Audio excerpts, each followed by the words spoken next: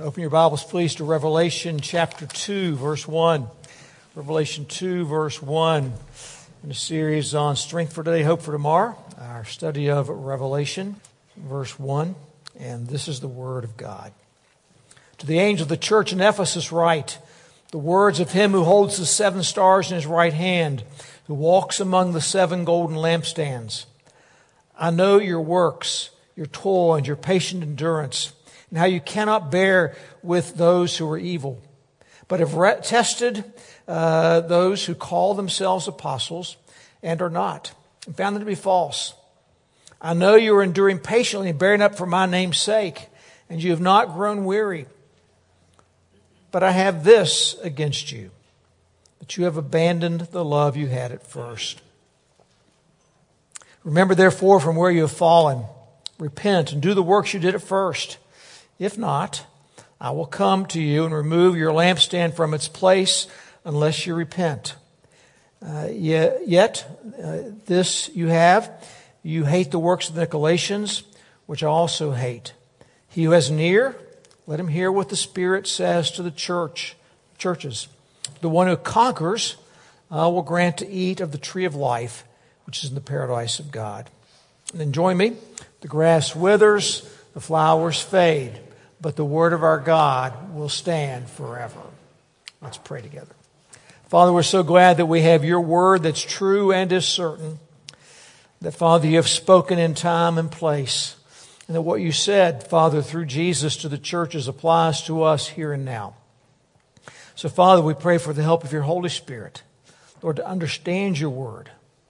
Father, to apply it, Father, to shape the way we think, Father, the way we live, the way we love.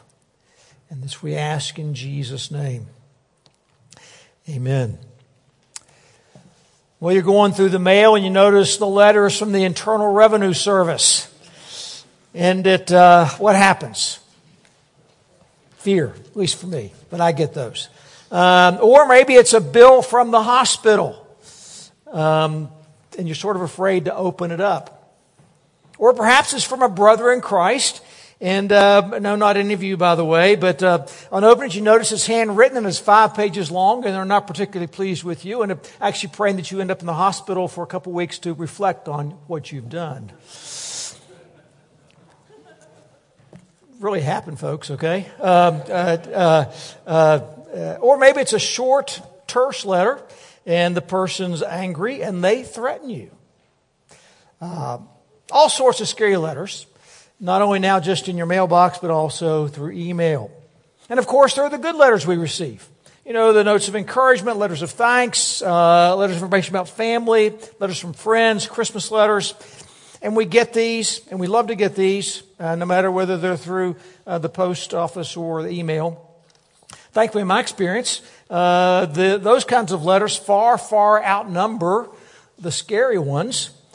But let's be honest, it's the scary ones that we remember the most. Now, Revelation 2 and 3 contain 7 letters from Jesus written to 7 churches in what is today Turkey. It was referred to in those days as Asia or Asia Minor. They're letters to give them strength for today and hope for tomorrow. And they are, as we shall see, challenging. They're reassuring. They're caring. But I might add, in some cases, a little bit scary. Now, what about this first one? Is it scary? Well, let's go to the text and see.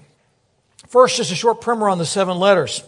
To the angel of the church in Ephesus write, the words of him who holds the 7 stars in his right hand, who walks among the 7 golden lampstands. These are letters to 7 churches on what I might think of as the postal route going out of the city of Ephesus in a clockwise direction that you would travel in. All the letters deal with faithfulness to Christ in the midst of the often threatening pagan culture. The persecution they face is real. And so they are good letters of preparation for us and what may come for us one day. And each of the letters takes one of the characteristics of Christ that's mentioned there back in chapter 1, uses the opening line to each church. For Ephesus, it's the stars and about the 7 lampstands. And we notice the letters are addressed to, in each case, to the angel of the church. Those are, Jesus tells us in chapter 1, the 7 stars in his right hand. Now, scholars differ. Is the pastor of the church intended? Or is perhaps an angel, a guardian angel of the church intended? I lean a little to the latter, but for our purposes, I don't think it's going to affect our understanding. Certainly, the churches are the 7 lampstands, and Jesus wants their light to shine out in the darkness. Remember, it's the church that's carries out the ongoing ministry of Jesus to the ends of the earth by the power of the Holy Spirit. And so as Jesus walks among them, we see then that he has authority over those churches. He's very much involved in the lives of those churches. He's vitally interested in and he's invested in the ministry of the churches. And when Jesus says, I know, we realize we're dealing with one who has intimate, divine knowledge about us. Jesus also shows knowledge of the cities themselves. He's aware of the geography and those things. For instance, he's aware, we're going to see that the city of Ephesus has actually been moved several times. And so each letter we're going to look at contains a commendation or rebuke or both, an exhortation or command, and then a promise connected with the balance of the book that serves to both motivate obedience to Christ and then to give strength for today and hope for tomorrow. Each also contains the admonition to hear what the Spirit says to the churches. Now, this is important for us to understand the structure and really our approach to the book of Revelation. You may remember in the Old Testament, both Isaiah and Ezekiel talk about the need to have ears to hear about the ministry there, about what's going on. Jesus picks that up and uses it in the Gospels as well. He says, have ears to hear. Now, when Jesus would say that, very often, or sometimes with Ezekiel and Isaiah, they would do it in the context of having made some direct teaching about God and about their lives, and then they would illustrate it or apply it with parables. And so here in the structure of Revelation, chapter 1 we saw was an introduction to the whole book. Chapters 2 and 3 contain these 7 letters, and they are really the direct teaching portion of the letter, of the book itself. And then the pictures, the stories that follow, will reinforce and help us understand the teaching more clearly. And it all points to the final triumph of the church that ends up in Revelation 21 and 22. So the word pictures and the stories that follow this, like Jesus' parables, are sometimes, for the unbeliever, difficult to understand. They don't make sense to the unbeliever. Because we have to have ears to hear what the Spirit says. As Greg Bill writes, when these people do not respond to God's basic instruction, like these letters, then God gives these parables, these pictures, that unbelievers cannot grasp, and that in turn hardens their hearts to the gospel. What becomes an indirect means to teach believers who are able to spiritually discern the pictures. Albeit we'll see sometimes with some difficulty. Again, that's how Jesus' parables generally worked. That's how Ezekiel's worked and Isaiah's. Let me say that as we move through the book of Revelation, we'll see some rather grotesque images. We'll see monsters even. That what they do is they point to the grimness and the hideousness of the world that we are prone to try to find our solace in rather than in Christ himself. So we want to turn and flee to Christ, not to this world. Now, the context of this first letter is the city of Ephesus. It was the 5th largest city in the Roman Empire after Rome, Alexandria, Antioch, and Carthage. Had an estimated population of nearly 250,000 people. Had a theater in the city that seated some 24,000 people. They loved entertainment. They loved athletics. It's a quite wealthy city due to this location and trade route. The temple to Artemis, Diana, is there. It's one of the 7 wonders of the ancient world. And there's also other pagan temples there to distract for worship. And the city itself has ingratiated itself with the Roman authorities because they've really insisted on the worship of the emperor there in that city. By the time John writes the letter, persecution is taking place for the believers because they will not say Caesar is Lord. For many years, Christianity had sort of been tolerated under the umbrella of Judaism across the empire. But now, as it seemed more and more distinct from Judaism, intolerance and persecution have begun. And of course, we know in the New Testament, the church in Ephesus is quite significant. Luke devotes a good bit of time to Paul's ministry there. We see that in Acts 19. Paul arrived there 53, 54 AD. He spent 3 years there, and the gospel went out all across Asia, we're told. We see the gospel resisted in the stories there. We see as well that there was great gospel triumph. In Acts 20, Luke shows us the very emotional farewell between Paul and the Ephesian elders. 5 years later, Paul addresses one of his letters to the church at Ephesus. And a few years after that, when he writes to Timothy, his first letter, Timothy's serving as the pastor of the church at Ephesus. Now let's make this point. Some look at these 7 letters and they see a progression in history. They think each church is a certain number of years in world history, in the history of the church. I'm just going to say a plain reading of the letters makes that hardly seem evident and hardly seem possible. So if you think that, forget it, okay? Numbers are very important in the book of Revelation. How many churches are there written to here? 7. What's the number of completeness in the Bible? 7. Very good. All right, so 7 churches, 7 letters, the number of completeness represents the whole church. The church across every age, if you will. All the churches are to learn what Jesus says to them here.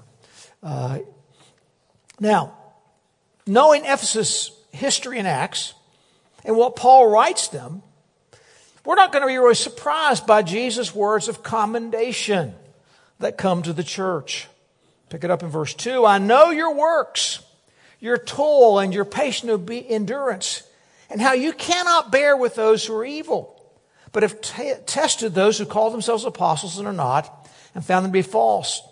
I know you are enduring patiently and bearing up for my name's sake, and you have not grown weary. Now, what stands out there? That sounds like an amazing church to me, doesn't it? They've got a history of good works. They responded to the gospel. They sent the gospel out across the whole region. They've put a lot of effort into their ministry, and they still do. They're enduring persecution, difficult times. They heeded Paul's warning when he met with the elders that you've got to watch for false teachers to come up in your midst. And they've done that, and they've gotten rid of false teaching. They're doctrinally sound. They're committed to the Westminster Confession of Faith. All right? It's not been easy, but they've not grown weary. In a moment, Jesus will mention the Nicolaitans, and no one's certain who they were, but probably there are those like Balaam, who tried to push people into sexual immorality of the pagan worship going on around them with Artemis and the other cults there. So it sounds a lot like a church we'd want to be a part of. Strong ministry, strong activity, strong teaching, strong history. And as David Strain reminds us, what an encouragement must have been for the Ephesian Christians to hear that Jesus knows. He knows this. He saw them and he acknowledged it. I know. Some people quietly serve and are rarely given any recognition for it. Some are content to pray and work in the background. No one knows and no one sees, and there's no acknowledgement, and you wouldn't want it any other way. But then you hear that the one who walks among the lampstands says to us, I know. I know what you did. He knows the unseen giving, the meal that you took, the quiet word of encouragement to somebody who was struggling. faithful prayers over the years for some desperate situation. No one else sees it, perhaps, but Jesus does. And really, that's all that matters. And Jesus knows. So, you're hearing this letter read in the church, and you're saying, all right, here we go. But then there's a complaint or a charge, and it's quite devastating, really, and surprising. But I have this against you, that you've abandoned the love you had at first. Jesus says they've lost their first love. Now, maybe some of you remember when you fell in love, or at least you thought you did for that first time. Do you remember that? You couldn't bear the thought of being apart from that person, and every moment together and squeeze of the hand was just pure bliss and joy, right? Jesus is pointing them back to how things were when the church was first established. Perhaps as many as 40 years before this. When Paul writes this letter to the Ephesians, we're told in chapter 1 that he commends them for their love. We've already referred to the meeting between Paul and the elders, and there was love present there, obviously. And Paul's letter to the Ephesians, we have this reminder, this encouragement. In chapter 3, Paul prays that Christ may dwell in your hearts through faith, that you, being rooted and grounded in love, may have strength to comprehend with all the saints what is the breadth and length and height and depth, and to know the love of Christ that surpasses knowledge.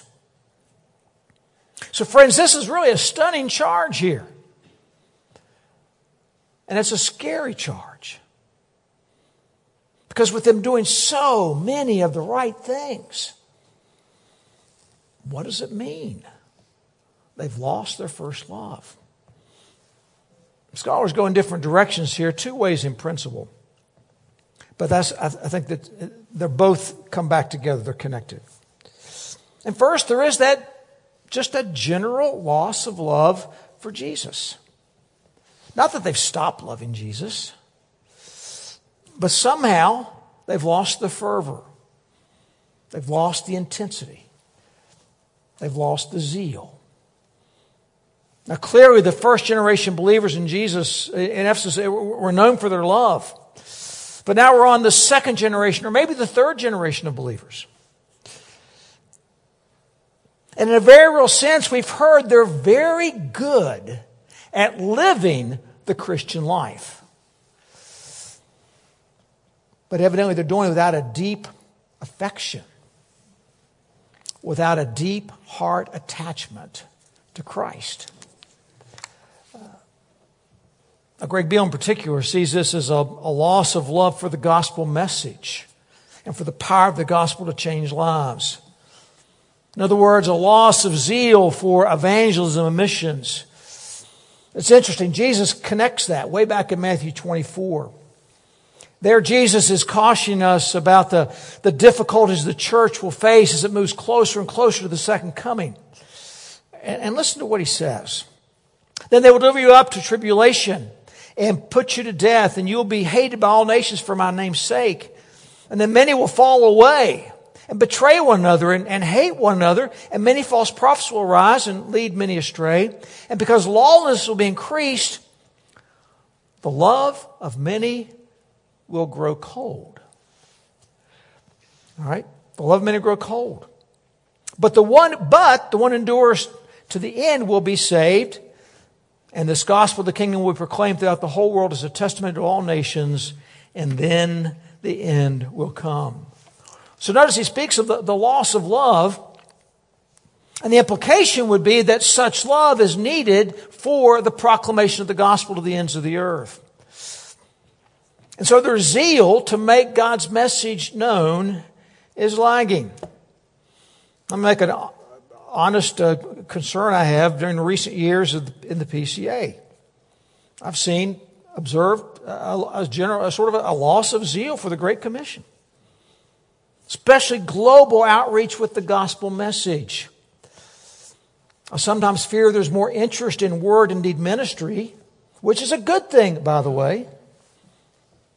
than there is in gospel proclamation, however, which is a much more needed thing. One of the three prongs the PCA was founded on was a commitment to the Great Commission. So we've tried hard to keep that alive here. We have our mission conference. We have now a Sunday school class to learn to share our faith. But I believe we have to be cautious about something.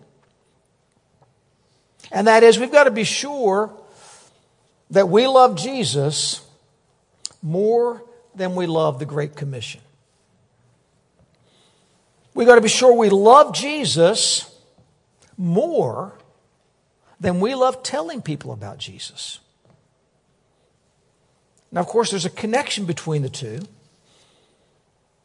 But we've got to be sure we love Jesus most of all. Maybe we can get clear about what I'm trying to say here is if we look at Jesus' command for us, because that's where he outlines the remedy for us. Look at it. He says, "Remember, therefore, from where you have fallen. Repent and do the works you did at first." So the first clue for us is to remember. Go back. Review the history. Think through, what was my life like without Christ? Think about the hopelessness. Think about the futility. Think about the despair. Then remember the change, the forgiveness of sins, the inner peace, the newfound hope. Then remember the price that Jesus paid for that. Remember his suffering. Remember the cross. Remember his death. Remember what made us alive, and that is his resurrection.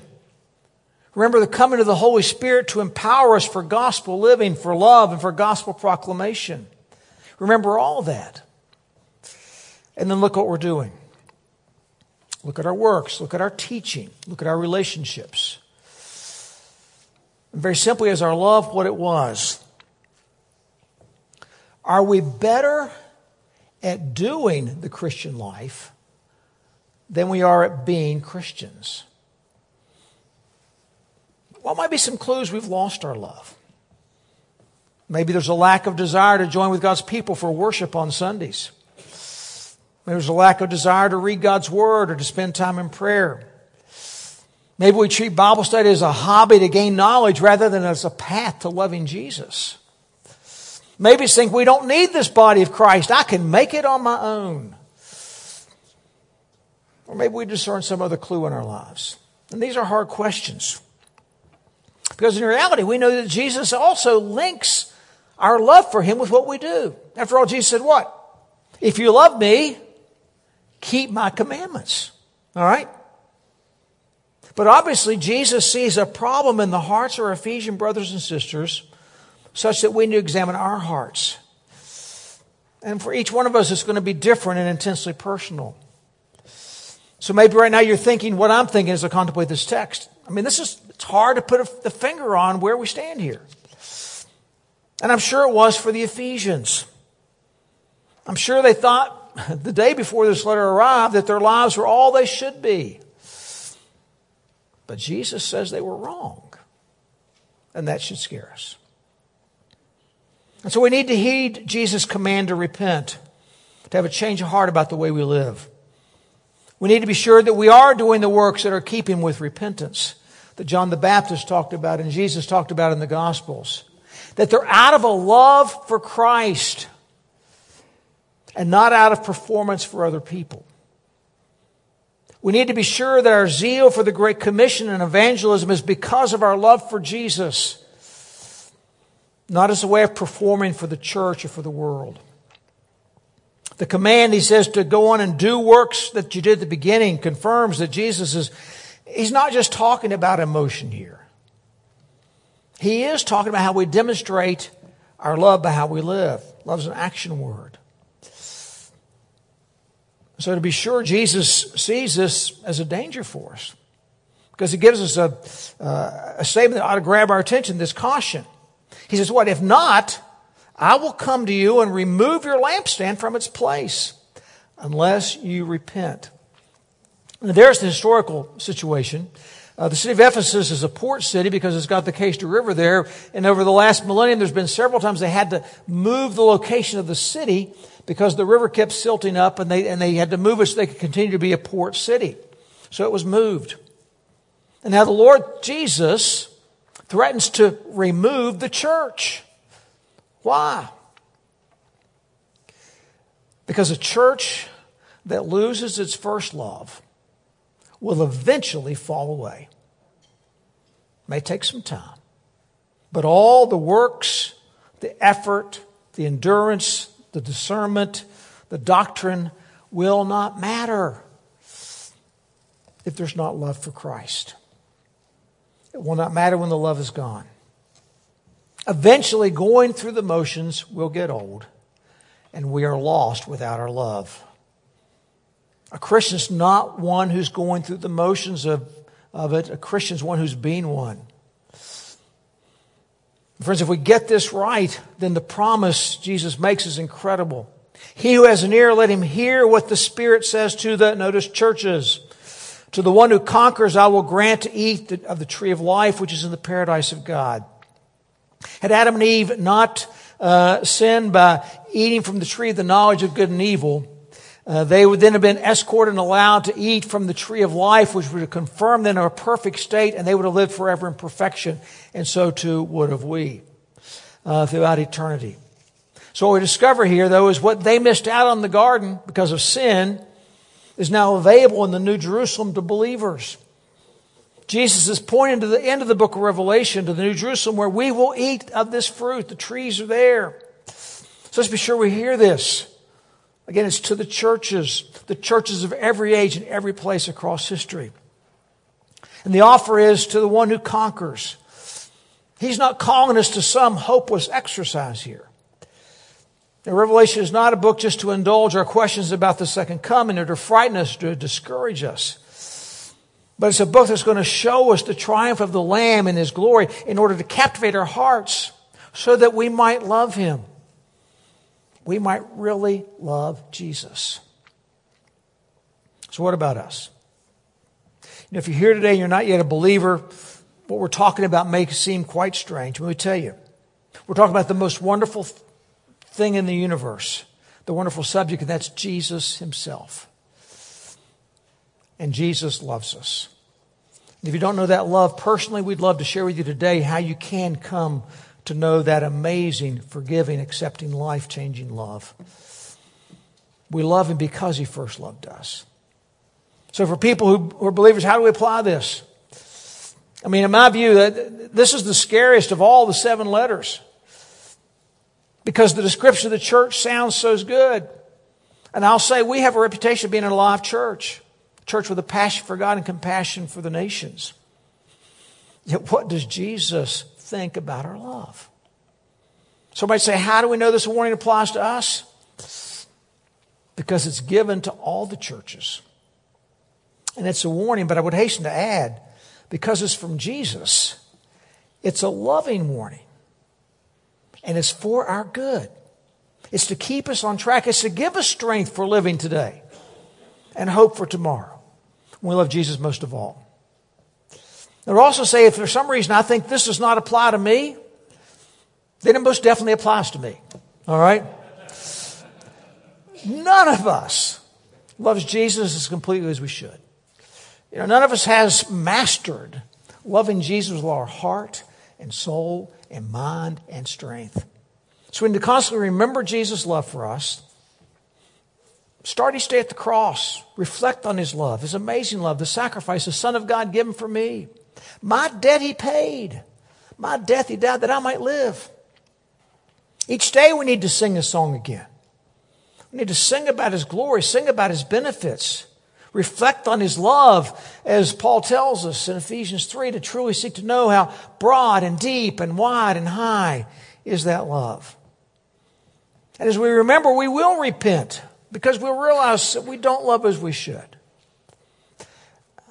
We do realize our human love is always an imperfect reflection of His love. But we should resolve to love Jesus more tomorrow than we do today. And we show that by how we live. Friends, Jesus doesn't put this in here to put us on a permanent guilt trip. He doesn't do us to make us doubt our salvation. Jesus cautions us here because He loves us. Remember, Revelation 1 reminds us, to Him who loves us and has freed us from our sins by His blood and made us to be a kingdom priest to His God and Father. Friends, go to the promises. He's loved us with everlasting love. He's made us a kingdom. He will never love us less than now. He will never love us more than now. He loves us with a perfect love.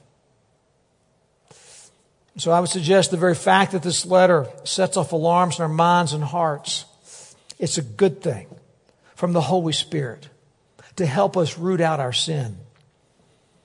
None of us maintains perfectly the love we had at first all the time, but all of us should be seeking to grow in that love. Remember, we're lost without our love. We're just going through the motions. But resting in His love, we're secure. So I would say, he who has an ear, let him hear what the Spirit says to the churches. The one who conquers, I will grant to eat of the tree of life, which is in the paradise of God. Let's pray.